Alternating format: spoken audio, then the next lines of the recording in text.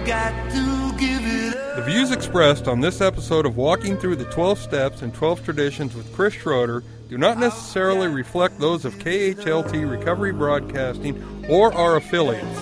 KHLT is not affiliated with any particular 12-step fellowship. Tell my mama and tell my pa that their fine young son didn't get far. He made it to the end of a battle, sitting in a sleazy bar. He tried hard, but his spirit broke. He tried until he nearly choked. In the end, he lost his battle, drinking alcohol. Got to give it up. And now here's those two guys who investigate prior to contempt, Chris and the Monty Man. Well, greetings to my friends and family, all of you who are in recovery, advocates and the like, and even those who should be, who may be tuning in. We are welcoming you once again to Walking Through the 12 Steps and 12 Traditions with our host, Chris Schroeder, who so eloquently delivers this message of what should I call it? What should I call it, Chris? What is the... Contentious recovery. Contentious recovery. There we go. We are on step 8. We're going to talk about that in a minute. How do you want to start out today, buddy? You know, Monty, I want to start off a little bit unusual, and on an unusual footing. You know, I was at work today, and I work for a large pharmaceutical manufacturing company, and you know, we support a lot of the physical plant functions and a lot of the maintenance functions. And they have a process that they're working very, very hard on, and it's called the management of change. It's a change control procedure. And one of the reasons they do it is because they have to have a quality control very, very seriously under control. Because what you don't want to have happen is, let's say on an assembly line, a part breaks, and it's a part made by ABC Company, and maybe you're having a hard time getting that part, so you put something else on there that's not from ABC Company. It's a little bit different, but it works. Well, now you've compromised the integrity of the process by putting something in there that wasn't qualified in the beginning. So this management of change is incredibly important to a lot of different business functions, and it's important because they know a certain process will have a certain result, and they don't want anybody messing with that process or making their own decisions where that process is concerned. They want a very, very qualified management of change process put into place, so there's consistent quality. I was thinking about that on the way home from work today and how we have a management of change process in recovery. Monty, one of the first things we have to come to terms with as alcoholics or as drug addicts is we are unable to manage our own lives. Now that we've talked ad infinitum on what that means and how that shows up. Yeah. But in brief, how that shows up is we can't control our drinking or our drugging when we start. We can't stay away from the alcohol or the drugs, even though we make a firm decision and desperately want to. And our life is unmanageable in many, many ways, mostly emotional and spiritually and psychically. And we're suffering from bondage of self, being in bondage to this self-centered fear and this self-obsessed, deranged, belief systems and all of this stuff. We can't manage our own life. Well, we have a management of change process, and it has been proven to work. When you follow the directions, there's achievable, consistent results, and they are recovery and a spiritual awakening.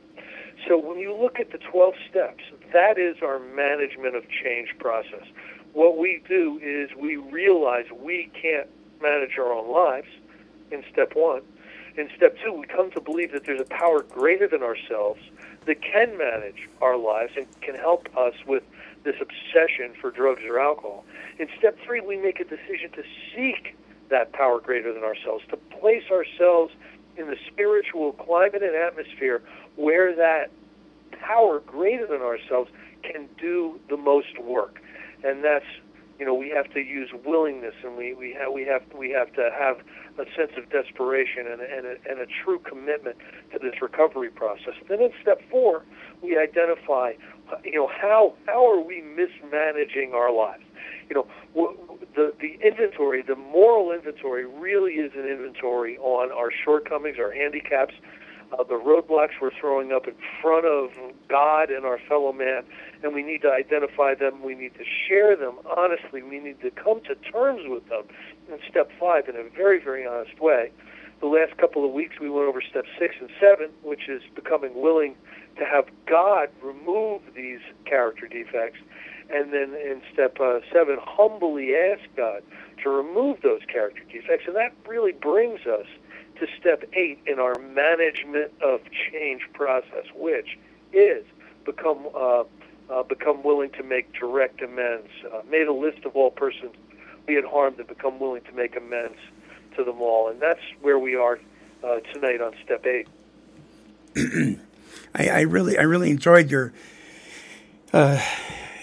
example there, because man, we do have a tendency, because of who we are, just human beings. I mean, it's not limited to alcoholics or addicts. I mean, just human beings. We have a tendency to throw a wrench in the spokes when the spokes are turning just fine.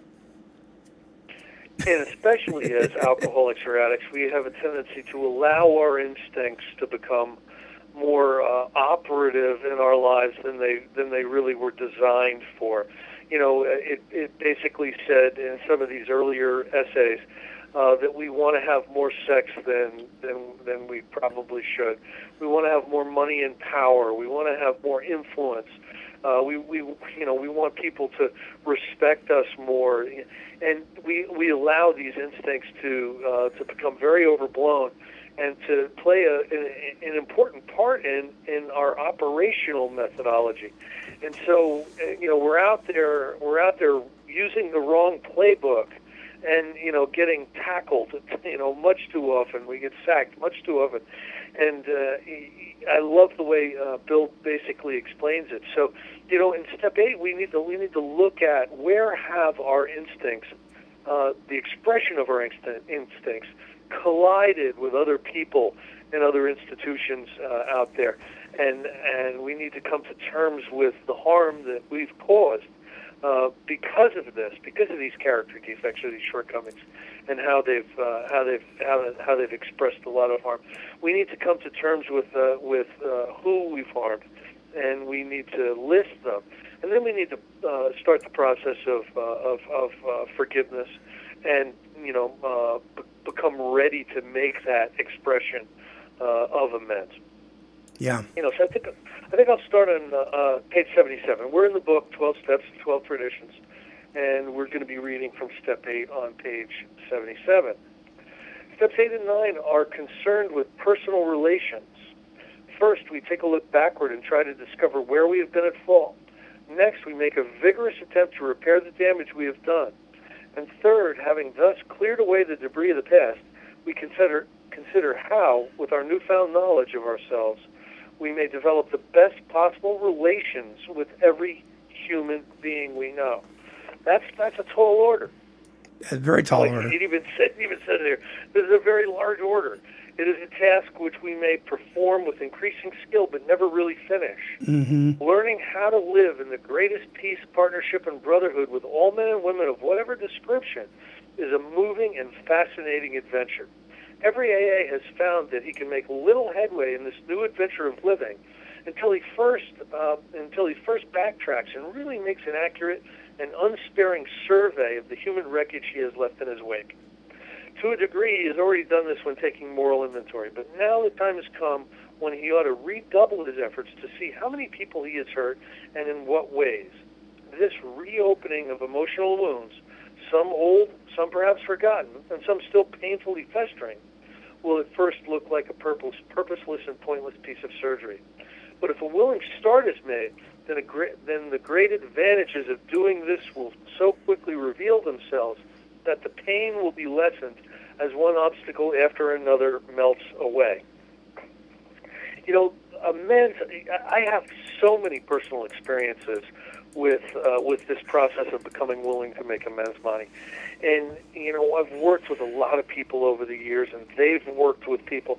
And on the way home today, I've got like an hour commute, and I was listening to an old CD. I'm going through all my old CDs. I'm, getting rid of a lot of stuff. And I found some old CDs from a retreat from 2003. We used to get together with a whole bunch of us in recovery, and we would go up to Lake Skaneateles. It's one of the Finger Lakes in New York State.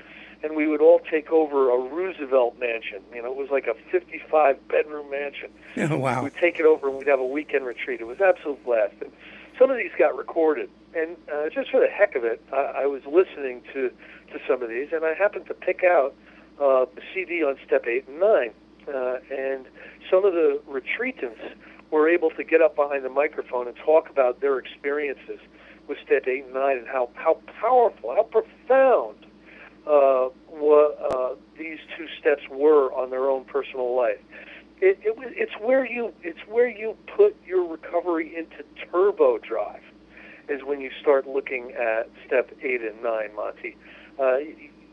You've got your own personal experience. You know what I'm talking about.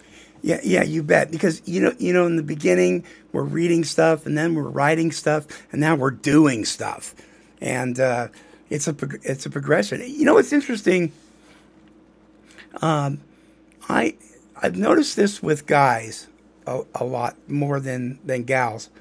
Is it seems that when we have a conflict with each other, where something blows up and there needs to be amends, it seems like guys want to fix that right now.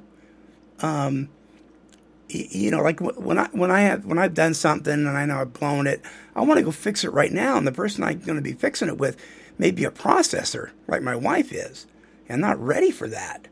And I get really frustrated. I'm like, but I'm trying to ask you to forgive me and all that stuff. Guys can be on the basketball court and get into a fight about the game, and one guy punched the other guy in the nose. 5 minutes later, they're playing basketball again. Gals don't do that.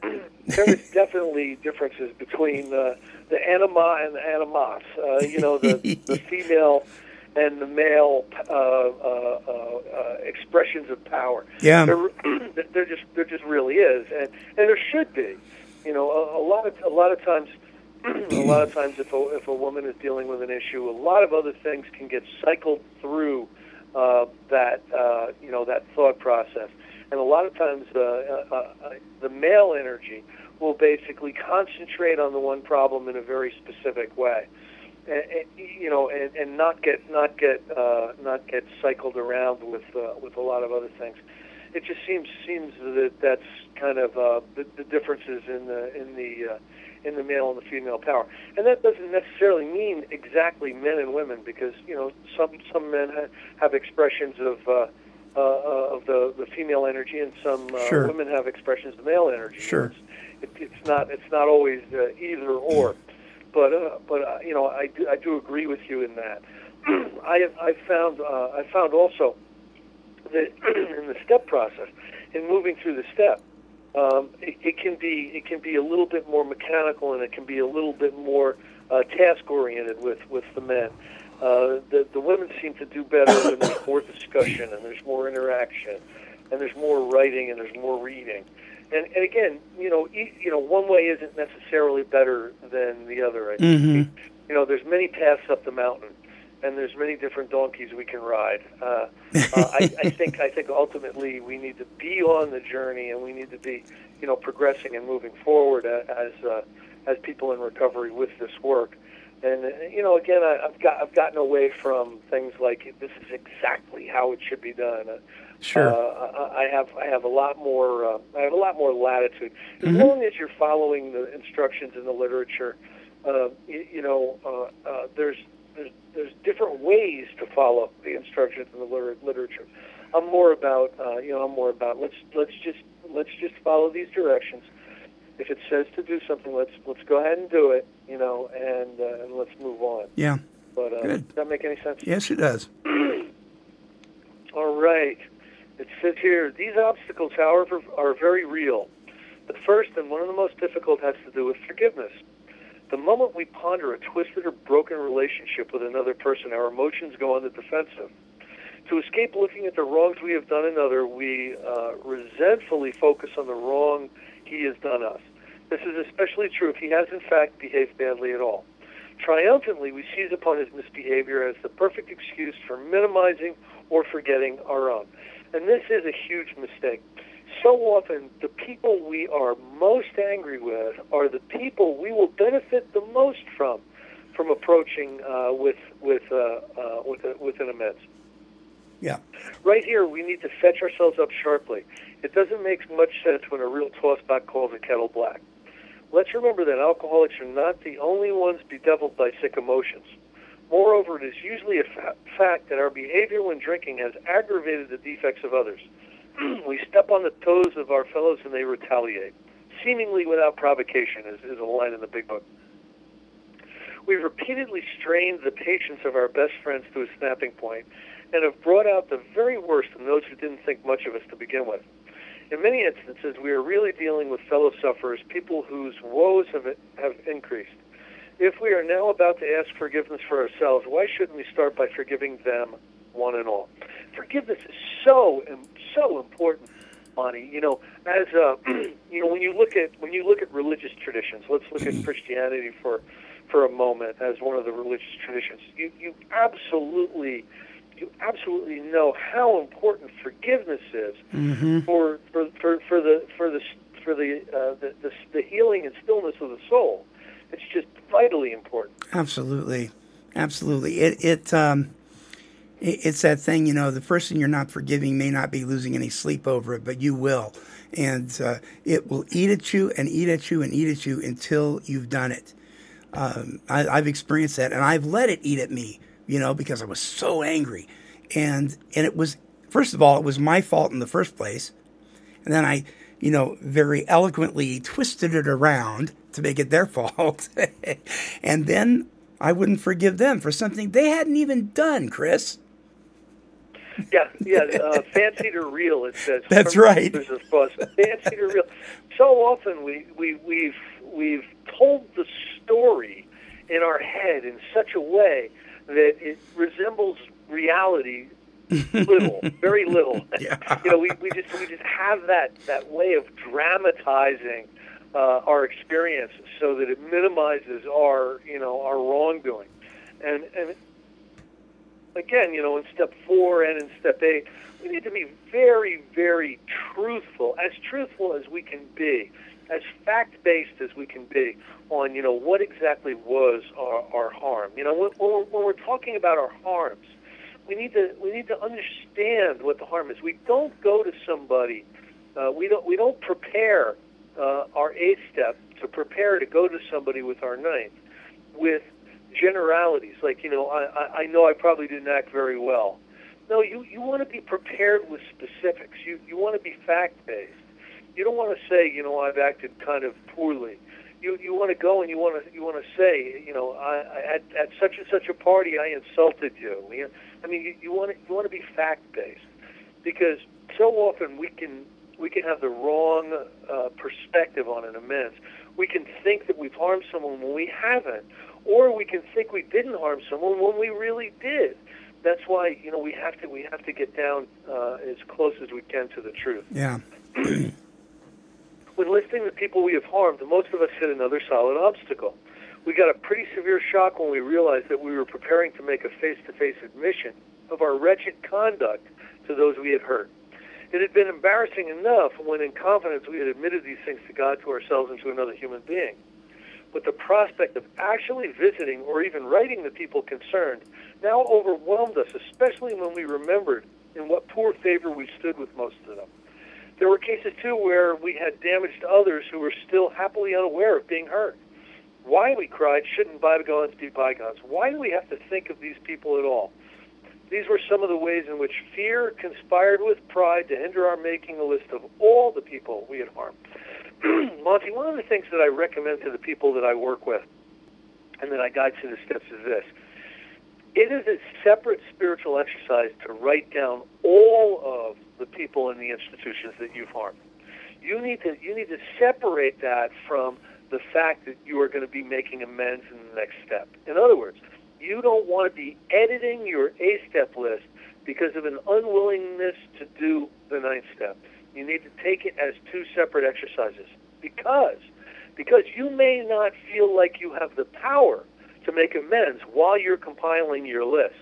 But what happens is, as you make amends, as you start to make the amends you're willing to make in the list, you become willing to make the ones that you had reservations about when you were compiling a list. Does that make any sense? Wow, that is really, really good advice. You bet, because I know that I've seen that happen. And the first time I went through the steps, it definitely happened with me. I would hesitate because of what was coming up next. And my sponsor said, you need to put blinders on and just focus on this and just do what it says. Absolutely. Yeah. No editing. Fulfill every single step to the best of your ability before you move on. Right. Don't worry about the next step. Some of us, though, tripped over a very different snag. We clung to the claim that when drinking, we never hurt anybody but ourselves. Our families didn't suffer because we always paid the bills and seldom drank at home. Our business associates didn't suffer because we were usually on the job. Our reputations hadn't suffered because we were certain few knew of our drinking. Those who did would sometimes assure us that, after all, a lively bender was only a good man's fault. What real harm, therefore, had we done? No more, surely, than we could easily mend with a few casual apologies. This attitude, of course, is the end result of purposeful forgetting. It is an attitude which can only be changed by a deep and honest search of our motives and actions. Though in some cases we cannot make restitution at all, and in some cases action ought to be deferred, we should nevertheless make an accurate and really exhaustive survey of our past life as it has affected other people. In many instances, we shall find that though the harm done others has not been great, the emotional harm we have done ourselves has. Very deep, sometimes quite forgotten, damaging emotional conflicts persist below the level of consciousness. At the time of these occurrences, they may actually have given our emotions violent twists, which have since discolored our personalities and altered our lives for the worse. This is basically talking about how we got twisted. What are some of the things? What are some of the psychological processes at work that have deranged us as alcoholics? And I'll tell you, we are the Jekyll and Hydes. We can be completely bizarre. Absolutely. When people were asking me forever, Monty, to watch the new movie that came out called Flight, the Denzel Washington movie Flight. Right. If you haven't seen it, basically what it's about is it's about an alcoholic drug addict pilot who crashes a plane. Really, he acted absolutely extraordinarily well during the crash, but he was drunk and on cocaine when he did it. Oh, gee. And they took a blood sample. So he saved everyone's life, Monty, in this crash because of his extraordinary talent as a pilot. But because of the crash and because a few people died, everyone had to have blood tests, and they found cocaine and alcohol in his blood. Now, most of the movie is about this guy's denial and about how he's got every reason in the world to separate from drugs and alcohol because he's going to be interviewed by the FAA, the Inquisition, and how the night before his FAA investigation and hearing and deposition, he gets drunk out of his mind. He can barely even make it to the deposition where he's got to testify, about his drug and alcohol use. He's drunk out of his mind at this. Now listen, I had to go back one time and get my license back for a third DUI. And I went to the Motor Vehicle Bureau to get my license back for a third year PWI. Look out of my mind. I know exactly. This movie was a picture of me in the '80s, and I got to tell you, with the amount of damage that's done to us psychically and spiritually and emotionally, no matter what, we are going to minimize it. It is monstrous damage. Monstrous damage. Alcoholism and drug addiction take an amazing toll. It can take not years, but sometimes decades to recover from the damage emotionally and spiritually that was done through the action of alcohol or drugs. Decades. You can make great strides by going through the steps and getting a service commitment and being consistent at your 12-step meetings. But sometimes it can take decades for the real healing to happen. That's how damaged we are. And I'm thinking about what you just shared about what you did. I've got to say this. I'll make it real short because it could be real. The long version is really humorous, but we don't have time for that. But what I did one time is a buddy of mine was in jail. He was in the same jail that what's his name? Helter Skelter. Manson was being held in at the time, and he was freaking out, man. So he was in jail for something that we had both been drinking, and he happened to be driving. So he went to jail. I didn't. They just towed the car, and I walked home. I got dressed up in a 3-piece suit. I got a briefcase. I looked all slick and everything. And I, of course, was under the influence of alcohol. And then I went to the courts. I drove over to where they were, went to the court while he was in court, and I got him out on his own recognizance, posing as his attorney. Oh, my God. You could have gone to jail for... I know, brother. That is beautiful. Yeah, and we waltzed out of there, man. And it was, dude, people say I should write a book because I've got a million stories like that. People say you did the most crazy stuff. But here's the thing that's amazing about us. We're Jekyll and Hyde, stone cold sober. Oh, no doubt. Yeah. And that's where the obsession of the mind is involved because, I don't go to those lengths anymore. But some of my thinking can get really weird, man. Yeah, unbelievable. That's a great story. While the purpose of making restitution to others is paramount, it is equally necessary that we extricate from an examination of our personal relations every bit of information about ourselves and our fundamental difficulties as we can. Here, listen to this sentence carefully. Oh my goodness. Since defective relations with other human beings have nearly always been the immediate cause of our woes, including our alcoholism, no field of investigation could yield more satisfying and valuable rewards than this one. Wow. Always been the immediate cause of our woes, including our alcoholism. This defective relationships with other people. Wow. He's basically saying this is what causes our alcoholism. Now that is, I want to make sure listeners don't misunderstand. That's not the same thing as saying, okay, wife or no wife, job or no job, because here it might suggest that's what he's saying. I mean, I was raised by dysfunctional parents. I had terrible relationships with them that caused my alcoholism. That's not really what he's saying here, is it? No. It basically our personal character defects and how we have comported ourselves throughout our relationships is what has caused the emotional turbulence in our lives that has contributed to our alcoholism. Mm-hmm. The cause of our immediate woes. It may not be the cause and condition of our alcoholism, but it's the cause of our immediate woe. Yeah. And again, nothing yields more satisfying and valuable rewards than digging into this stuff. A life unexamined is a life not worth living. This is a spiritual principle that goes way back. You bet. Calm, thoughtful reflection upon personal relations can deepen our insight. We can go far beyond those things which were superficially wrong with us to see those flaws which were basic, flaws which sometimes were responsible for the whole pattern of our lives. Thoroughness, we have found, will pay, and pay handsomely. We might next ask ourselves what we mean when we say that we have harmed other people. What kinds of harm do people do to one another anyway? To define the word harm in a practical way, we might call it the result of instincts in collision, which cause physical, mental, emotional, or spiritual damage to people. If our tempers are consistently bad, we arouse anger in others.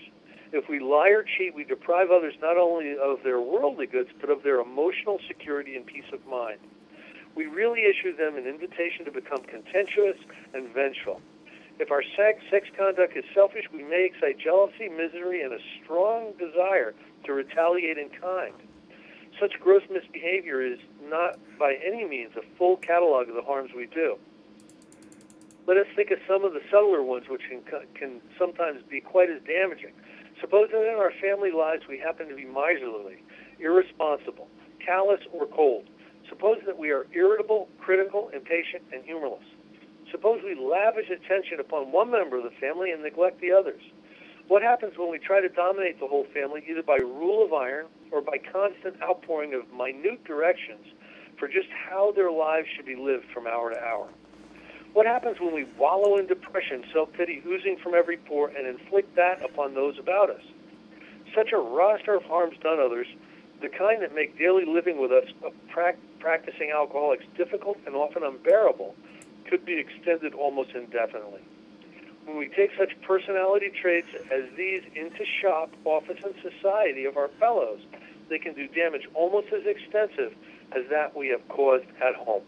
He really is pinning us to the wall here. Yeah. I mean, so many of these things he describes, personally to me, I have to say yes to almost all of them. I mean, that's really how I behave. Those are the things that I need to look at because I have been guilty of these. And if a person, from my experience, if a person simply removes the alcohol or the narcotic or whatever, and doesn't work through this 12-step process, then they become self-righteous. It's like the guy said here, from telling people how to live from hour to hour. I've watched this happen with people I've worked with. They'll go to maybe step 4 and stop, and then they become this raging lunatic sober, and they don't change at all. And then we hear that phrase, what happens when you sober up a horse thief? You get a sober horse thief. I can't stand that statement because that is not how I want to live. If I'm sober, I want to work this process so I change my behaviors. Absolutely. Here's the thing. You said you've seen people who poop out, basically, at step 4 or something. I truly believe that it's better not to start this spiritual process than to stall out in the middle of it. I cannot tell you how many people I know of who never got to amends, who are not around anymore, who did an inventory, maybe even did a 5th step, but they are not around anymore. They are not still in recovery. They weren't able to create an atmosphere conducive of continued recovery. Mm-hmm. And you do that by your participation in this stuff. Your ability to stay in any of the fellowships is contingent upon your willingness to move forward with this work. And if you don't do this work and you're able to stay around, you don't even know what you are. You think you're an alcoholic or you think you're a drug addict. You're really not, because the alcoholic or drug addict is not going to survive absolute zero spiritual growth. That's what kills us. Yeah. So having carefully surveyed this whole area of human relations and having decided exactly what personality traits in us injured and disturbed others, We can now commence to ransack memory for the people to whom we have given offense. To put a figure on the nearby and most deeply damaging ones shouldn't be hard. Then, as year by year we walk back through our lives as far as memory will reach, we shall be bound to construct a long list of people who have, to some extent or other, been affected. We should, of course, ponder and weigh each instance carefully. We shall want to hold ourselves to the course of admitting the things we have done, meanwhile forgiving the wrongs done us, real or fancy. We should avoid extreme judgments, both of ourselves and others involved. We must not exaggerate our defects or theirs. A quiet, objective view will be our steadfast aim. Whenever our pencil falters, we can fortify and cheer ourselves by remembering what AA experience in this step has meant to others. It is the beginning of the end of isolation from our fellows and from God. And that is absolutely what I have experienced with this step, Monty. How about you? Yeah. Let me ask you something here, though. There is a school of thought, and I don't know if you've heard it out there, but I hear it over here all the time. And I think this is what will just alienate us from everybody, is when the people will say, sponsors will tell their sponsees this, you're doing this amends for you, not for the other person that you've harmed. You're doing it for you so you can be free. And I'm thinking, wait a minute, so the other person doesn't deserve amends? I shouldn't have the attitude that they actually deserve me asking them to forgive me? I think that's dangerous, don't you? I absolutely do. You know, selfishness and self-centeredness is the root of our troubles. So all of a sudden we show up in a recovery group and they say, it's a selfish program. And everybody's saying, you know, I go to meetings to help me, and I do the steps to help me. That's just a continued manifestation of selfishness and self-centeredness, the thing that we need to be rid of most. Step 8 is about identifying harms that we've caused in the past that we need to try to set right. It's about setting right wrongs. It's what we should do. It's what we're supposed to do. It's a moral imperative to do so. To refuse to try to set right wrongs that we have caused, it will contribute to the continued alcoholism or drug addiction, to continue to keep us in that unmanaged state of emotional unrest. A normal person who is not an alcoholic or a drug addict can refuse to make an amends and survive it. As an alcoholic or a drug addict, what happens is it corrodes our spiritual condition to the point where we can't keep moving forward spiritually. Mm-hmm. There's not enough power in it. So we stop, and to stop means we're going to drink or we're going to use again and we're going to die. So it's an imperative. You know, you can use as a motivation to do the steps selfishness that you want to survive, but hopefully you move past that pretty quickly to see that this is the right way to live. You're doing this because it's the right way to live, and it will contribute not only to your own recovery but to peace, with your fellow man. Right relations with the world, which should be an important goal for you. As you move away from the selfishness and self-centeredness of, your own particular twisted worldview. Yeah. Doesn't make any sense. This whole process is like rebooting our body, soul, and spirit. It is. Yeah. It is. It's removing the default setting that points towards selfish. Let's try to override that default setting. Mm. And let's try to get towards selflessness. Yeah. And other-centeredness and God-centeredness. Do you think God would want us to be incredibly selfish and always just thinking of ourselves, or do you think God would want us to help His other children, to be helpful, and to participate in the solution of fellow man, or to continue to be part of the problem? What do you think God would want us to be? No, he wants us to be in fellowship with each other. He wants us to be a solution-focused. He doesn't want chaos. He's not the author of chaos. He's the author of a sound mind. And Absolutely. I can't have a sound mind if I got this stuff, if I'm carrying this kind of baggage, especially if I'm carrying this kind of baggage into a new relationship. Oh, my gosh. Yeah. Oh, man. Well, let's see. Next week, we're going to be talking about step 9. Hopefully my voice is back by then. Make direct amends to such people wherever possible, except when to do so would injure them or others. That's a mouthful, Chris. Yeah, absolutely. There's a lot of controversy in there amongst some people. What is whenever possible? When is it harming you, or is it harming them, or And I think there's a simple answer to it. But we like to complicate it, and we like to weasel out of it, I think, a lot of times. So that'll be very interesting next week when we do that. All right. Step 9 next week. Our email address here is take12radio@comcast.net. And you can reach us just about any time. We've got a blog as well. It's just called Monty Man's Blog on the station there. And then, of course, all the shows of Walking Through the Big Book you can listen to online and also get the DVD as well. And let's see, we'll be doing another show Wednesday, and then you and I are off to the mountains. Absolutely, we're going to be retreating. We're going to be retreating to the mountains, and I'm going to be in lovely Oregon, which is kind of cool because I'm an East Coast guy. Yeah, it'll be great. I don't get to the West Coast that often. Well, I enjoy it when I come out there, and I'm sure you'll enjoy it out here too. All right, my friends. It's going to be great. Yeah, it's going to be a lot of fun.